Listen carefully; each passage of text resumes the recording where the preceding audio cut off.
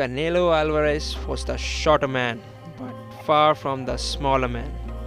Saturday in his super middle fight title unification bout against Callum Smith at the Almadome, Alvarez showed why he is the best fighter in the world in running away from Smith to capture the WBA and WBC titles by scores of 119 to 109 twice and 117 to 111.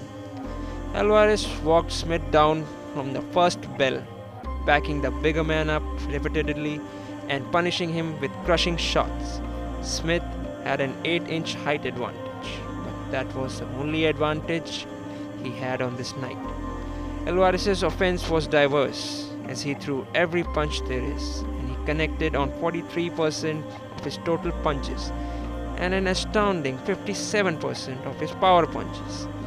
He was so good that he must be seriously in the conversation now as the finest Mexican-born fighter of all time. That's been Julius Cesar Chavez for years, and he set a standard that didn't seem reachable. But Alvarez is closing ground fast, and soon there will have to be a discussion. He is a brilliant all-round fighter whose defense against Smith was on display throughout the night.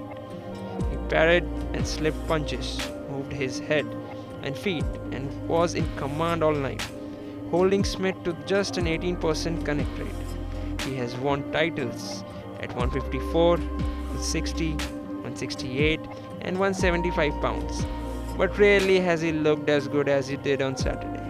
Still, Alvarez wasn't ready to call it the best.